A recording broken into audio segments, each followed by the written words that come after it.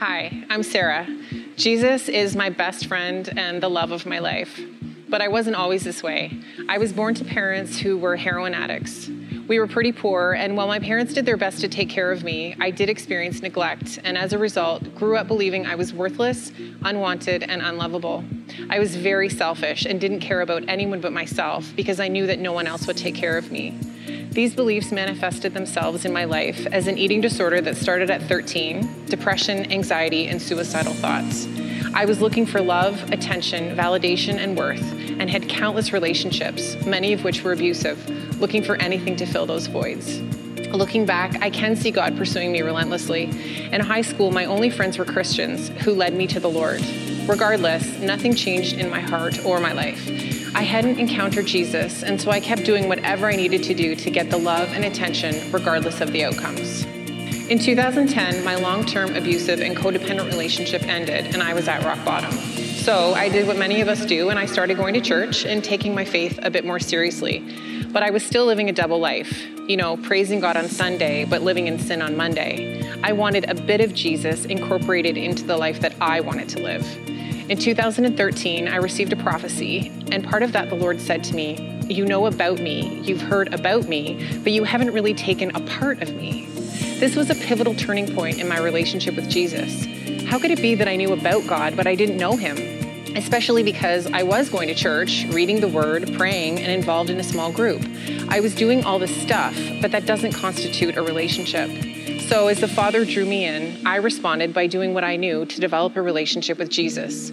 I was purposeful in really digesting the word every morning and spending every evening seeking Jesus through times of intimate prayer where I would adore him and spend time listening for him, because a relationship is always two-sided. Through this seeking, I encountered Jesus, and the most wonderful intimacy developed. Through this encounter and our relationship, he has completely transformed my life. I am literally a completely different person. By knowing my dad intimately and in discovering his character, that he is eternally kind, gentle, compassionate, and loving, he showed me my true identity as his daughter. That I'm chosen, I'm wanted, valued, accepted in the beloved, and loved unconditionally, regardless of my past sins and mistakes. All the issues I struggled with are gone. Through a relationship with Jesus, my identity has been revealed. In seeking him and keeping my eyes on Jesus, he gave me all the love and attention I was always looking for in the things that could never satisfy. The more I encountered him, the deeper I wanted to go. He is irresistible. The deeper I went, the more I wanted to desperately surrender my whole life for him and lay it down at his feet. The more I surrendered, the closer we got, and the more I was transformed. It's impossible to have an encounter with Jesus and remain the same. The other wonderful outcome is that through this relationship, I'm able to hear from God and talk with him as my friend and father. This is not exclusive to me. I'm not special. This is a result of knowing Jesus intimately. Through this relationship, he has given me a heart of compassion for people who are incarcerated, transient, homeless, and struggling with addictions. I spend my free time doing outreach downtown to pray for and love on the homeless people and addicts I encounter on the street. Encountering Jesus has given me a passion to pray for others and invite him into whatever they're struggling with and speak prophetically into their lives and situations. I would love to pray for anyone who would like to encounter Jesus in whatever way they need, and I'm available every Sunday in the chapel after service for prayer. The purpose of Jesus' death on the cross is not only for our salvation, it's to reconcile us to our Father. God is desperately desiring a relationship with you, and what I'm describing is available to everyone.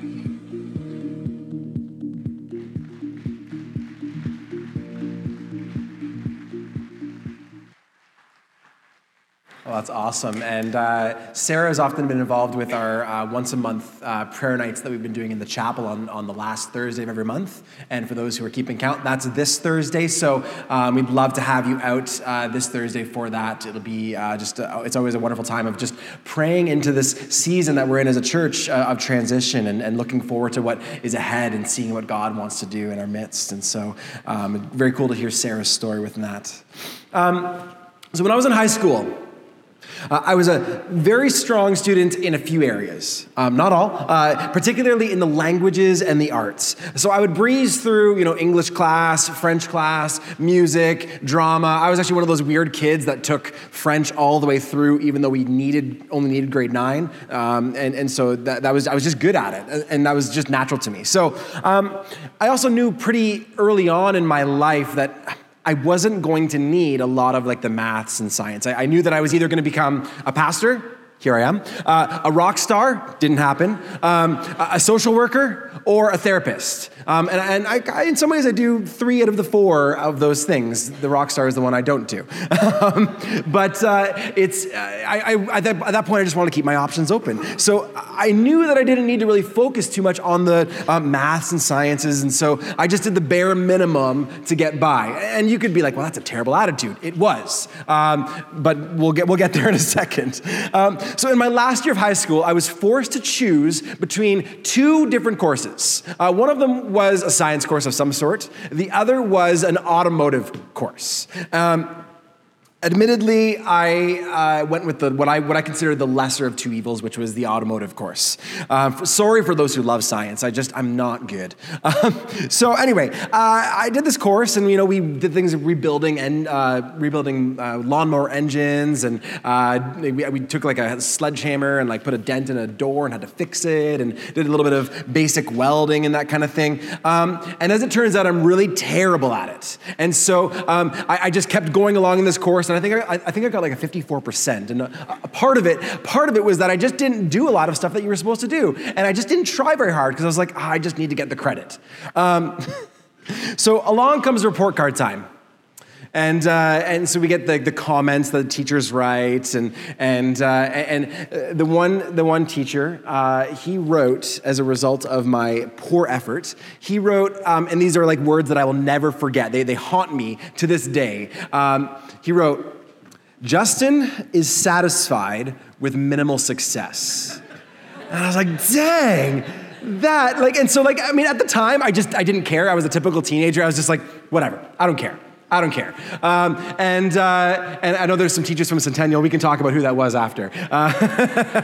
So I was, at that time I didn't really care, but then my parents, they kind of really used that as a phrase. "Oh, Justin, you're satisfied with minimal success." And so it really haunted me. And even to this day, sometimes I'll be doing things. So I'll be, shoveling the driveway or writing a sermon or feeding my daughter, and I'll be like, "Justin is satisfied with minimal success." And then I'm like, I got to fight against that. And I'm trying to combat my own mind to do a better job because I don't want to be that person that I was in high school. I had to prove myself wrong, basically. That's just my bizarre mind and the way it works. But a lot of that just stems from the idea that at that point in time, I was satisfied with the status quo. I was only interested in the minimum required effort. You could call it the path of least resistance. So when you think about if you had a bucket of water and you had a hill and you poured the bucket of water on the hill, that water is going to make its way down and it's going to find the easiest path to sneak through. That's the way I was. Thankfully, I've changed. Thankfully. But it's something that is, I think, innate to all of us in some way, shape, or form. Something that we frequently do where we don't like hard and challenging things. We don't like hearing hard and challenging statements, and so we avoid them. We often avoid conflict. Now, some of you are weirdos and you probably pursue conflicts. Good for you. But a lot of us, the majority of us, I would say, are not ones who go seeking a fight. We try to find the path of least resistance where there's going to be the most amount of peace, the most amount of ease, and that's just what we like to do. Well, this morning, we're going to be looking at a guy who asks a question that's sort of a path of least resistance kind of question, sort of a satisfied with minimal success sort of question. And this is our last encounter of this 3-week series we've been doing. And if you've been following along in that Route 89 plan that Jonathan was just talking about, technically speaking, you should have, and I'm not going to ask for a show of hands, you should have read this exact passage 2 days ago. Or maybe if you're a little bit behind, maybe you read it this morning or something. And so this is found in Matthew chapter 19. So if you have your Bibles or your Bible apps, you can turn there. It'll also be on the screen behind me. So hopefully some of you are kind of familiar. Maybe this is fresh on your minds. So just to really, really quickly recap, week one, we dealt with sort of this contrasting two-person encounter, where on one chapter, Jesus was talking with this guy named Nicodemus, who was an insider. He was a religious leader. He was someone that they all looked at and said, this guy gets it. But Jesus is like, doesn't really get it. And he eventually did, thank goodness, but it didn't happen right away. And then you contrast that with the very next chapter, and there's this woman, she's a Samaritan woman, she's an outsider, she is considered loose morally, and she, for all intents and purposes, she's someone who everyone looks at and says, I want nothing to do with her, and Jesus has this incredible encounter with her, and he esteems her, and he lifts her up, and she's changed by it. And then last week, myself downtown and Daniel last week, we shared about the incredible faith of this Roman centurion who was typically, this guy would be the guy who is an enemy of the Israelites, of the Jewish people. And yet Jesus says, this guy gets it. This guy has greater faith than anyone else I've seen in all of Israel. And this is this profound thing that happens when Jesus encounters someone, or when we encounter Jesus. This incredible thing happens where our faith is lifted. And my hope and prayer for us as we go through this morning is that this encounter is a bit challenging, and my hope is that we're challenged in a good and healthy way, that we're going to be stretched. So this week, we're dealing with this guy. He's a rich, young ruler. And he takes the path of least resistance by asking a bit of a funny question. He's not trying to be a jerk. He's not trying to be kind of cheeky or anything like that. He's literally just asking a sincere question. So let's read and see what he asks. Starting at verse 16. And behold, a man came up to him, that's Jesus, saying, Teacher.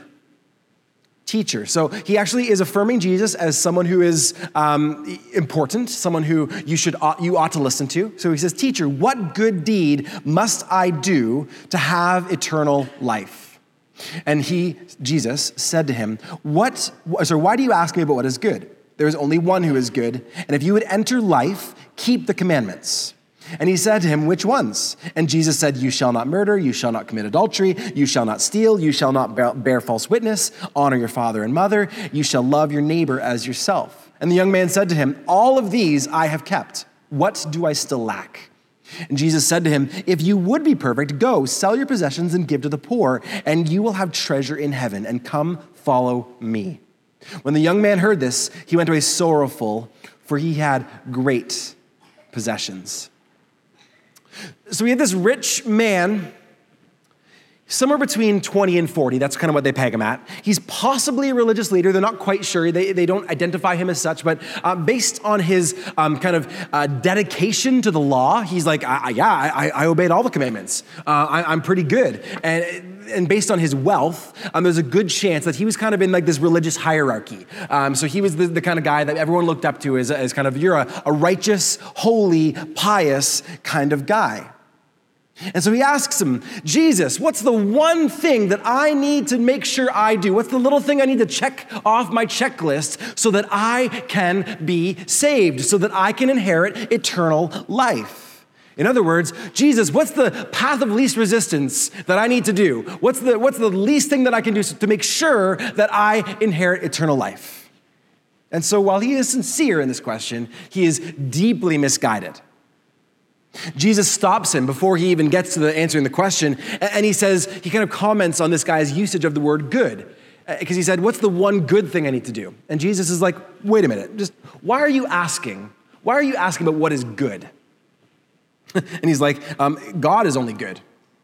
Now, side note, the guy doesn't know that Jesus is God, and so Jesus is kind of just letting him hang on this. So it's not that we can't do good things. What Jesus is saying here is he's saying you can do all sorts of good stuff, quote unquote good stuff. But those good things are ultimately an expression of the one who is the ultimate good. And so if you are, say, faithful to your spouse, say you've been married for 50 plus years, and you would say, I am a dedicated husband or a dedicated wife.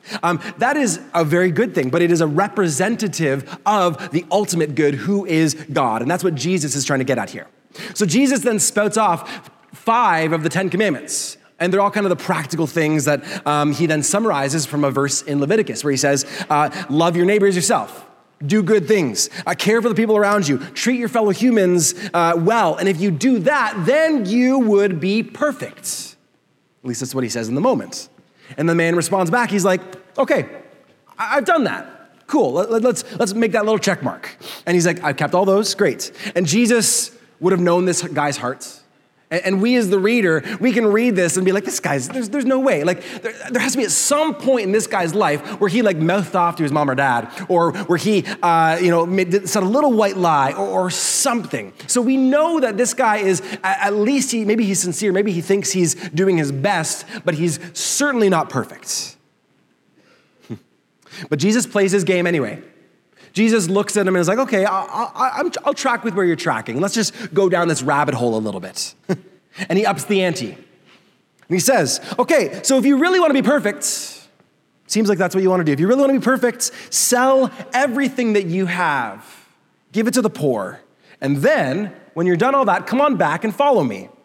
That will secure your spot in eternal life. And Jesus really cuts to the guy's heart. He cuts to the guy's heart, and it abruptly ends this encounter. And so like, oh, great. This is a real happy one, Justin. Yeah. So this guy walks away sad because he had great possessions. In today's world, that means he has his winter home, he has his summer home, he has boats, he has luxury cars, he's got the latest and greatest of everything. He has cash in the bank, he has social prestige, all of the things that we long for in many ways. And he's like, I just can't do it. I can't give it up. And by all exterior indications, the world, even the Jewish world, would look at this guy and say, God has blessed this guy. And Jesus is kind of looking at him and be like, no, you are not blessed at all. Actually, you're enslaved. You are enslaved to your wealth. He is incapable of following Jesus because of the snare of wealth. Now, some of that might be a little bit challenging. And we're going to unpack it in a moment, but to get there, we just have to read the next couple verses where Jesus has this little huddle with his disciples. And Jesus would frequently do this, where Jesus would say or do things that were kind of confusing, and he'd get together with all of his buddies, and they'd have a little debrief session. And so he's like, okay, guys, this is kind of, let me expand a little bit more on what we were just talking about there. So here's the next few verses. And Jesus said to his disciples, truly I say to you, only with difficulty will a rich person enter the kingdom of heaven. Again, I tell you, it is easier for a camel, which was kind of one of the larger known animals of the time, for a camel to go through the eye of a needle than for a rich person to enter the kingdom of God. And when the disciples heard this, they were greatly astonished, saying, who then can be saved? But Jesus looks at them and says, with man or with humans, this is impossible. But with God, all things are possible. So this kind of both confuses and illuminates.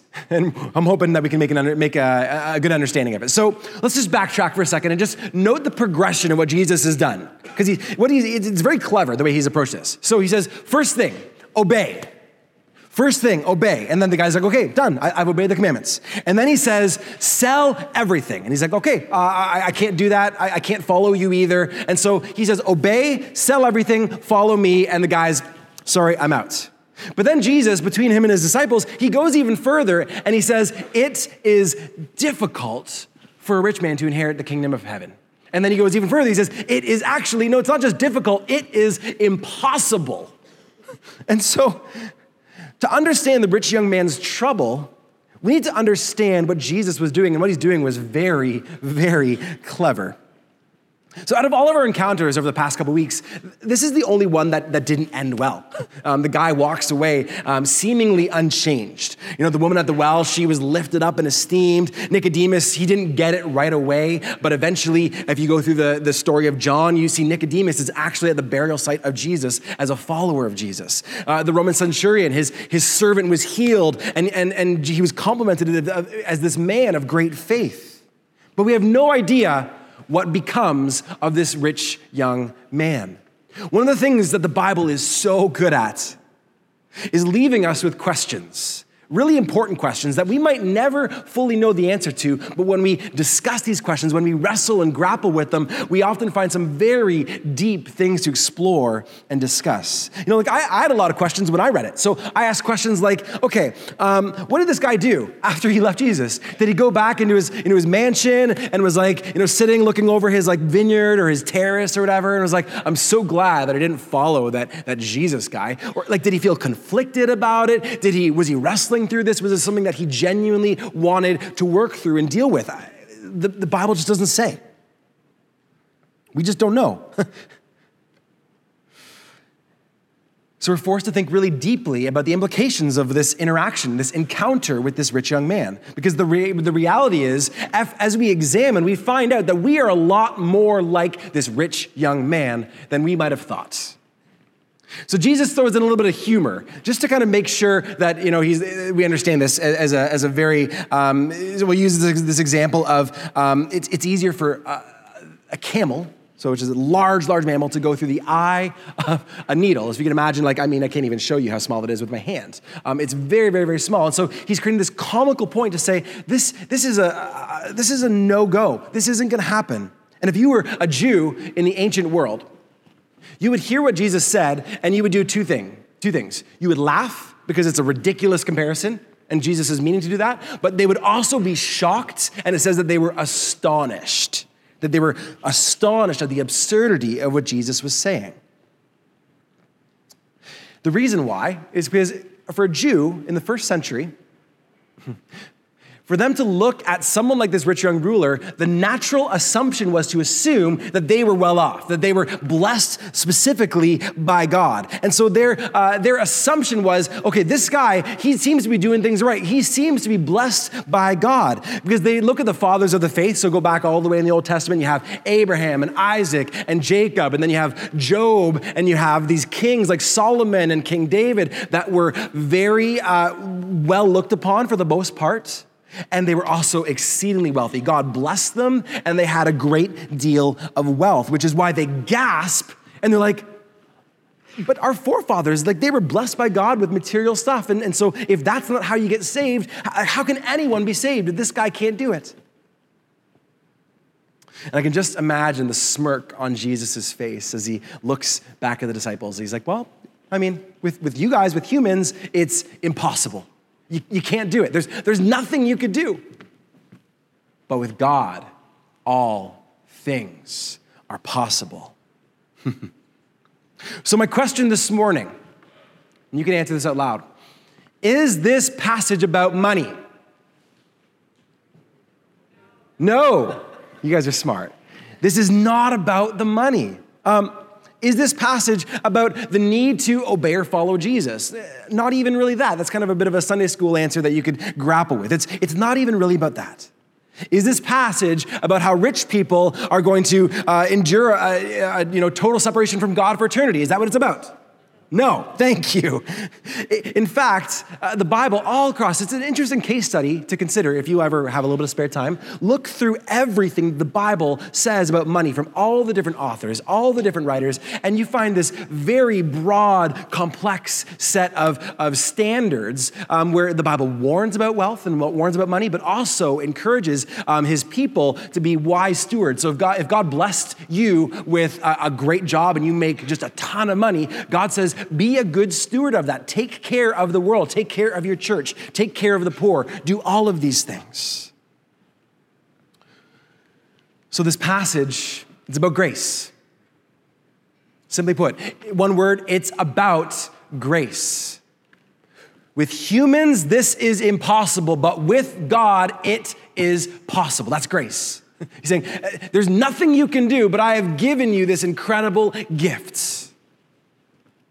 So this man walked away before he got to hear the best part about the grace. He missed hearing about the incredible, impossible, scandalous miracle of grace. This grace that, though it's impossible on our own, that we can encounter the radical love of the God of the universe. And there's nothing we can do to earn it or deserve it. It's the one thing that this guy's money cannot buy. In fact, his wealth became a hindrance to him, where he said, this is my idol. I have to give it up. I can't give it up. So we're supposed to look at this rich young man. And especially if you would not categorize yourself as rich, because I know that sometimes you can look at a passage like this and be like, well, that guy, he's, look at him. He's got all this money and he's now, too good for us. But really, we're supposed to be looking at this guy and saying, okay, how am I like him? And it's true. We are all like him. The Bible often holds up a mirror and says, wait, don't move on. We need to examine, we need to listen, we need to see in what way we are similar to this man. It forces us to have an encounter with Jesus where we reconcile our idols. Let me say that again.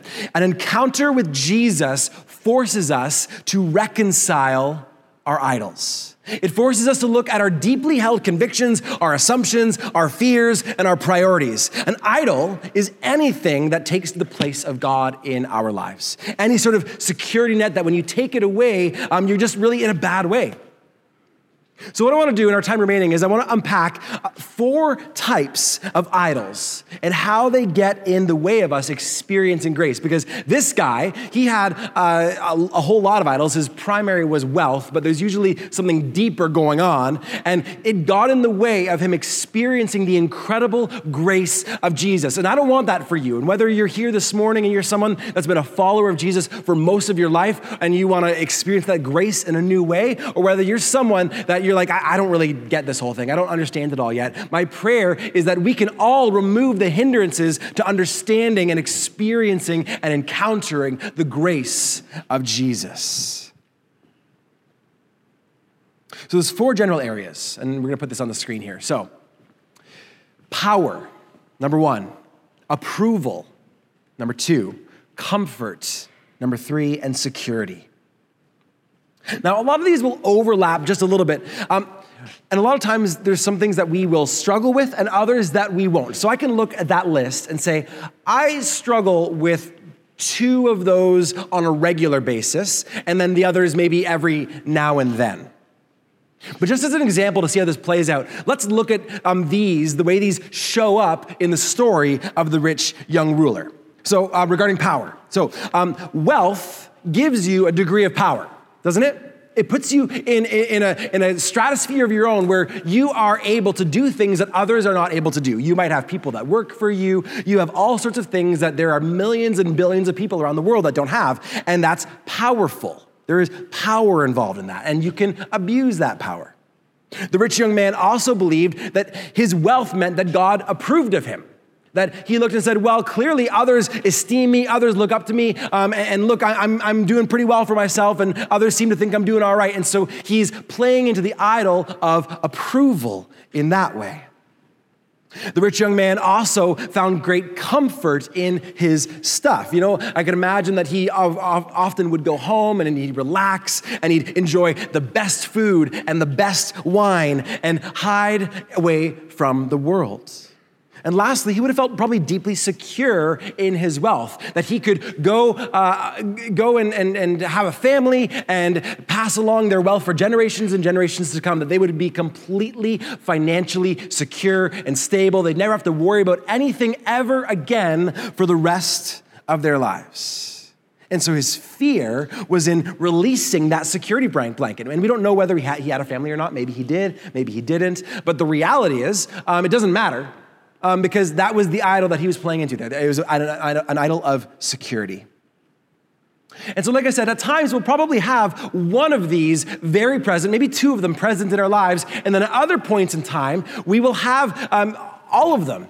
And I think we see all of those in this guy here. So what I want to do is just take a moment and unpack this and see what we can do to remove the hindrances to experiencing the grace where Jesus says, with God, all things are possible. So let's start with power. So it is only with difficulty that someone seeking power will enter the kingdom of heaven. So I'm just kind of tweaking the phrase of what Jesus says there a little bit. Some of you in your lives, you're in a power fight. You're in a power struggle on an ongoing basis. Maybe it's internally within yourself. Maybe it's externally. Power can be intoxicating. Maybe it's power in a relationship. You really want to have the upper hand. You're obsessed with needing to control. You want to have control over a situation. You want to know and control the outcome. Your life is a constant clamoring for the idol of power. And to you, Jesus would just get in the way of that. And we might not say that outright, but it showcases itself in its actions. What I want to say to you this morning is that Jesus invites us to lay down our power. Jesus invites us to lay down our power. Jesus is more powerful than you could ever know. I know that power is enticing because it gives us the illusion that we're in control, but the more we go along in life, the more we're going to realize that we don't have control. The sooner we realize that, I believe, the happier we will be. When your power is taken away and your life will end up feeling futile and useless. So today, my encouragement, if that's you, if you resonate with that, to make the conscious choice to turn your power over to Jesus. So we're going to rephrase that question that the disciples asked. How then can someone who struggles with power be saved? And Jesus says, with God, all things are possible. So step down from your power and into the unconditional grace and love of Jesus. Next statement, it's only with great difficulty that someone seeking the world's approval will enter the kingdom of heaven. And this is definitely one of my top two. Approval is a really funny thing because it sort of gives you this false sense of achievement. And sure, it's really nice to hear, oh, you did a great job on that. You did a fantastic job. But the problem is when you don't receive those things, what happens? So, for instance, if you get a new haircut and your spouse doesn't notice, and you're like really, really like rattled, like don't you even look at me anymore? Like you feel this sense of just indignation that they're not noticing. Or maybe your hard work at your job goes unnoticed. Maybe your hard work on the project you did with your team at school goes unnoticed. Or even worse, what if people start criticizing you?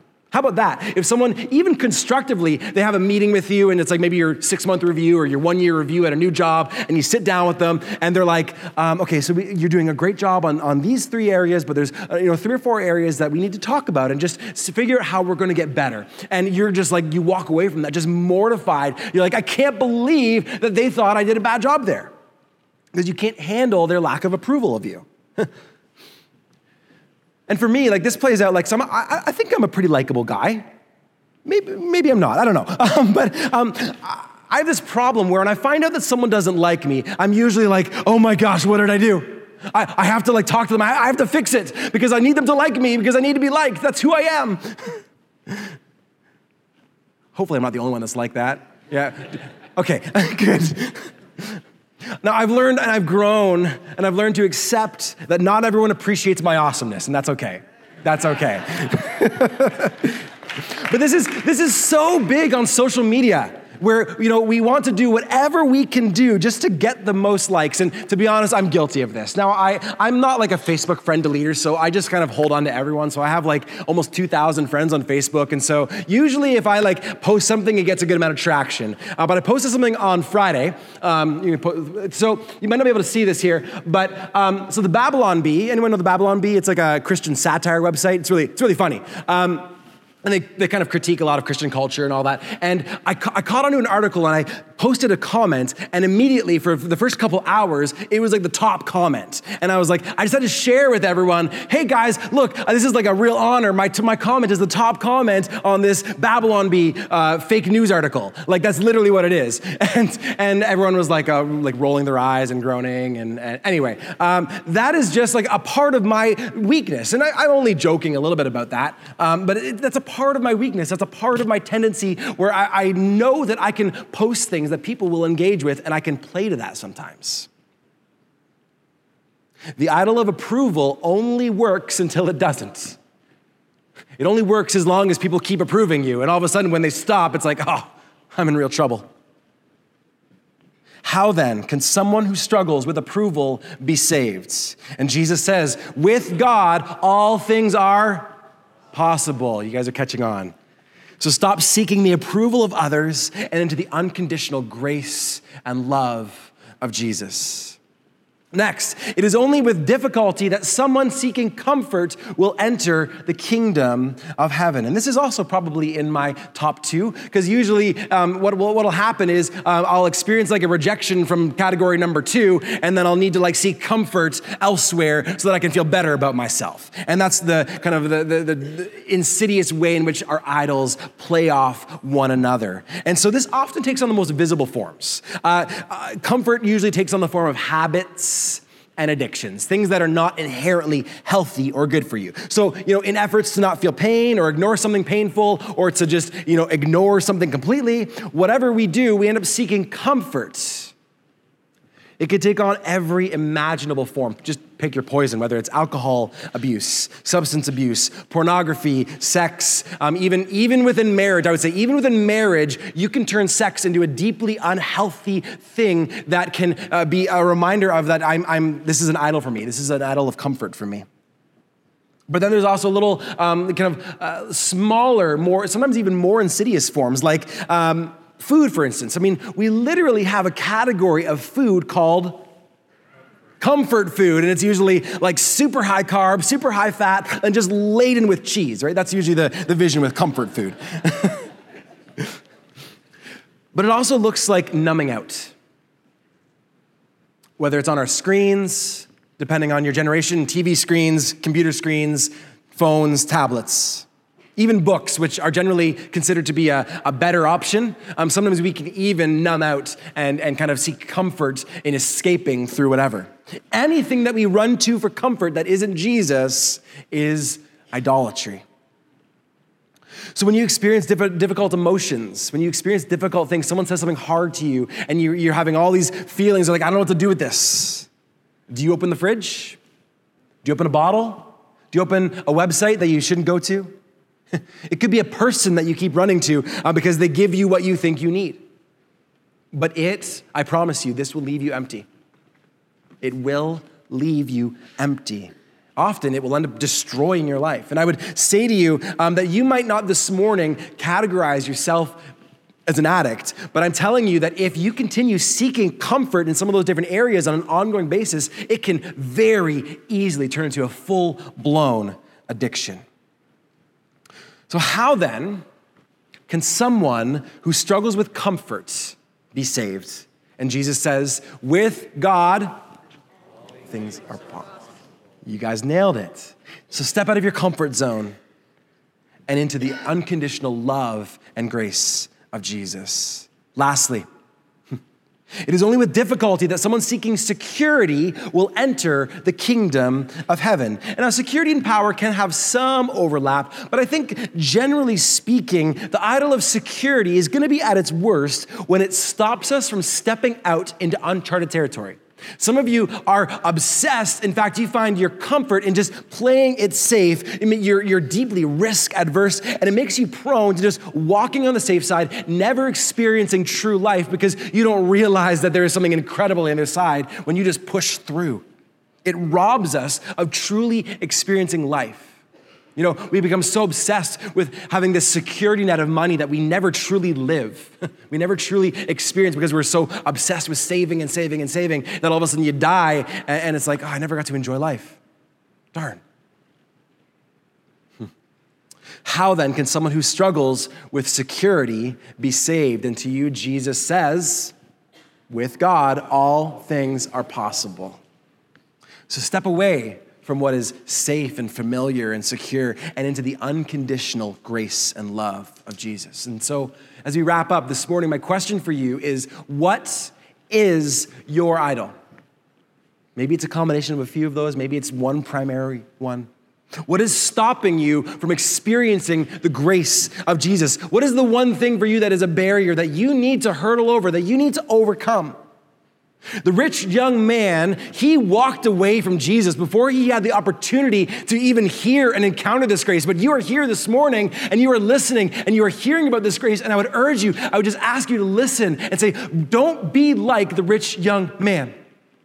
What are we going to do to listen and heed the call that Jesus gives us to experience him, to recognize that with God, all things are possible? So it's time to throw off the excess weight. It's time to do whatever we have to experience this grace, this impossible, this scandalous grace. So whatever idol you've been turning to, maybe it's working today, maybe it's not, maybe you're finding that, man, this is really kind of falling flat. But I guarantee you, if it's not doing that today, it will fail you tomorrow. So my encouragement is, what is your response? After everything we've heard, I think you can hear it in your soul and know it to be true. What is your response? Don't miss out on the opportunity as we enter into communion to reflect and create some actionable steps.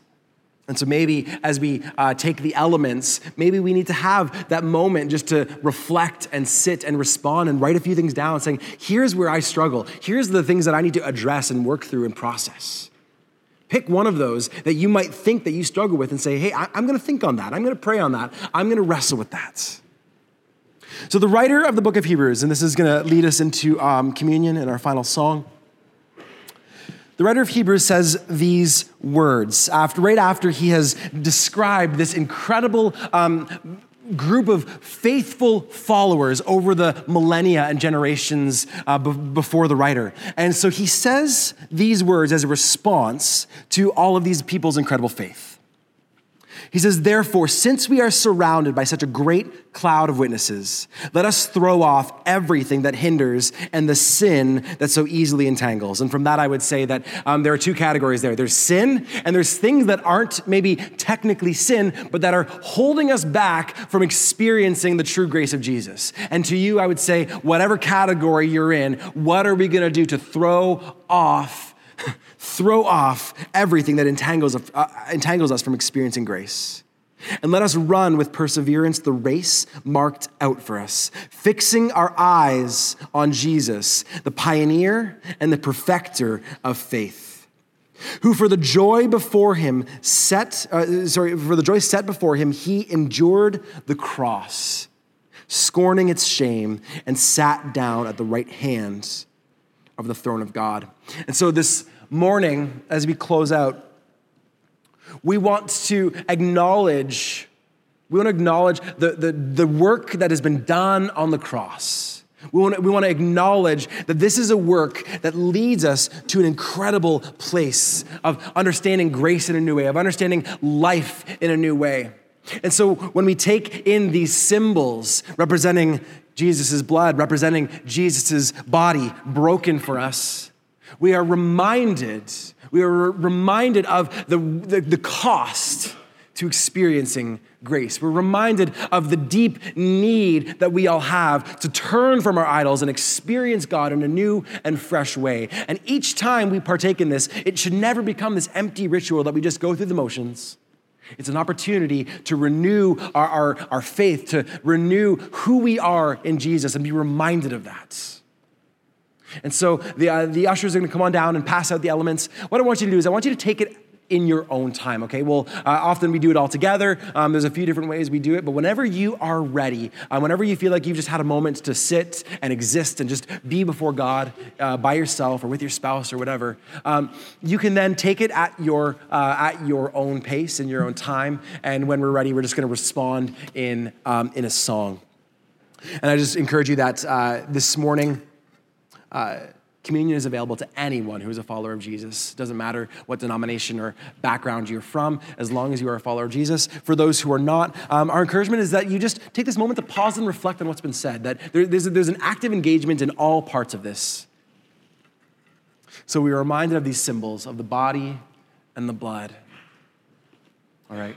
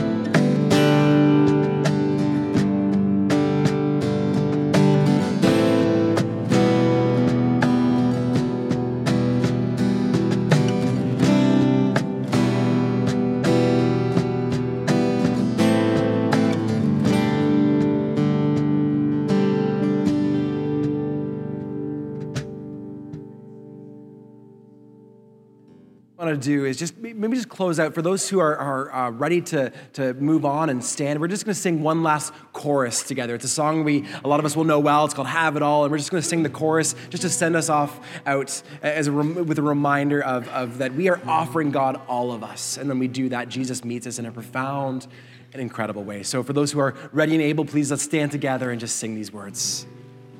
You can have it all, Lord.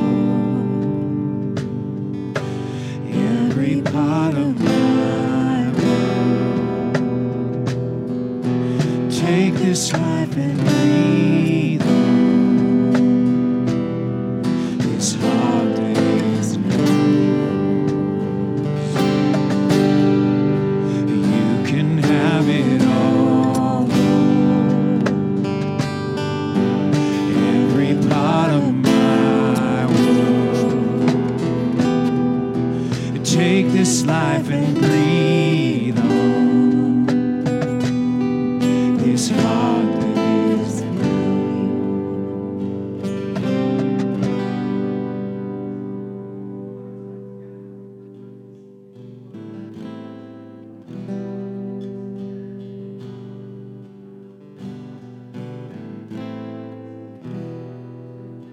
Series next week called Engage, and we're dealing with what happens when we gather here for worship together. What's that all about? And so I'm excited to see where that goes over the next few weeks, and we'll see you soon.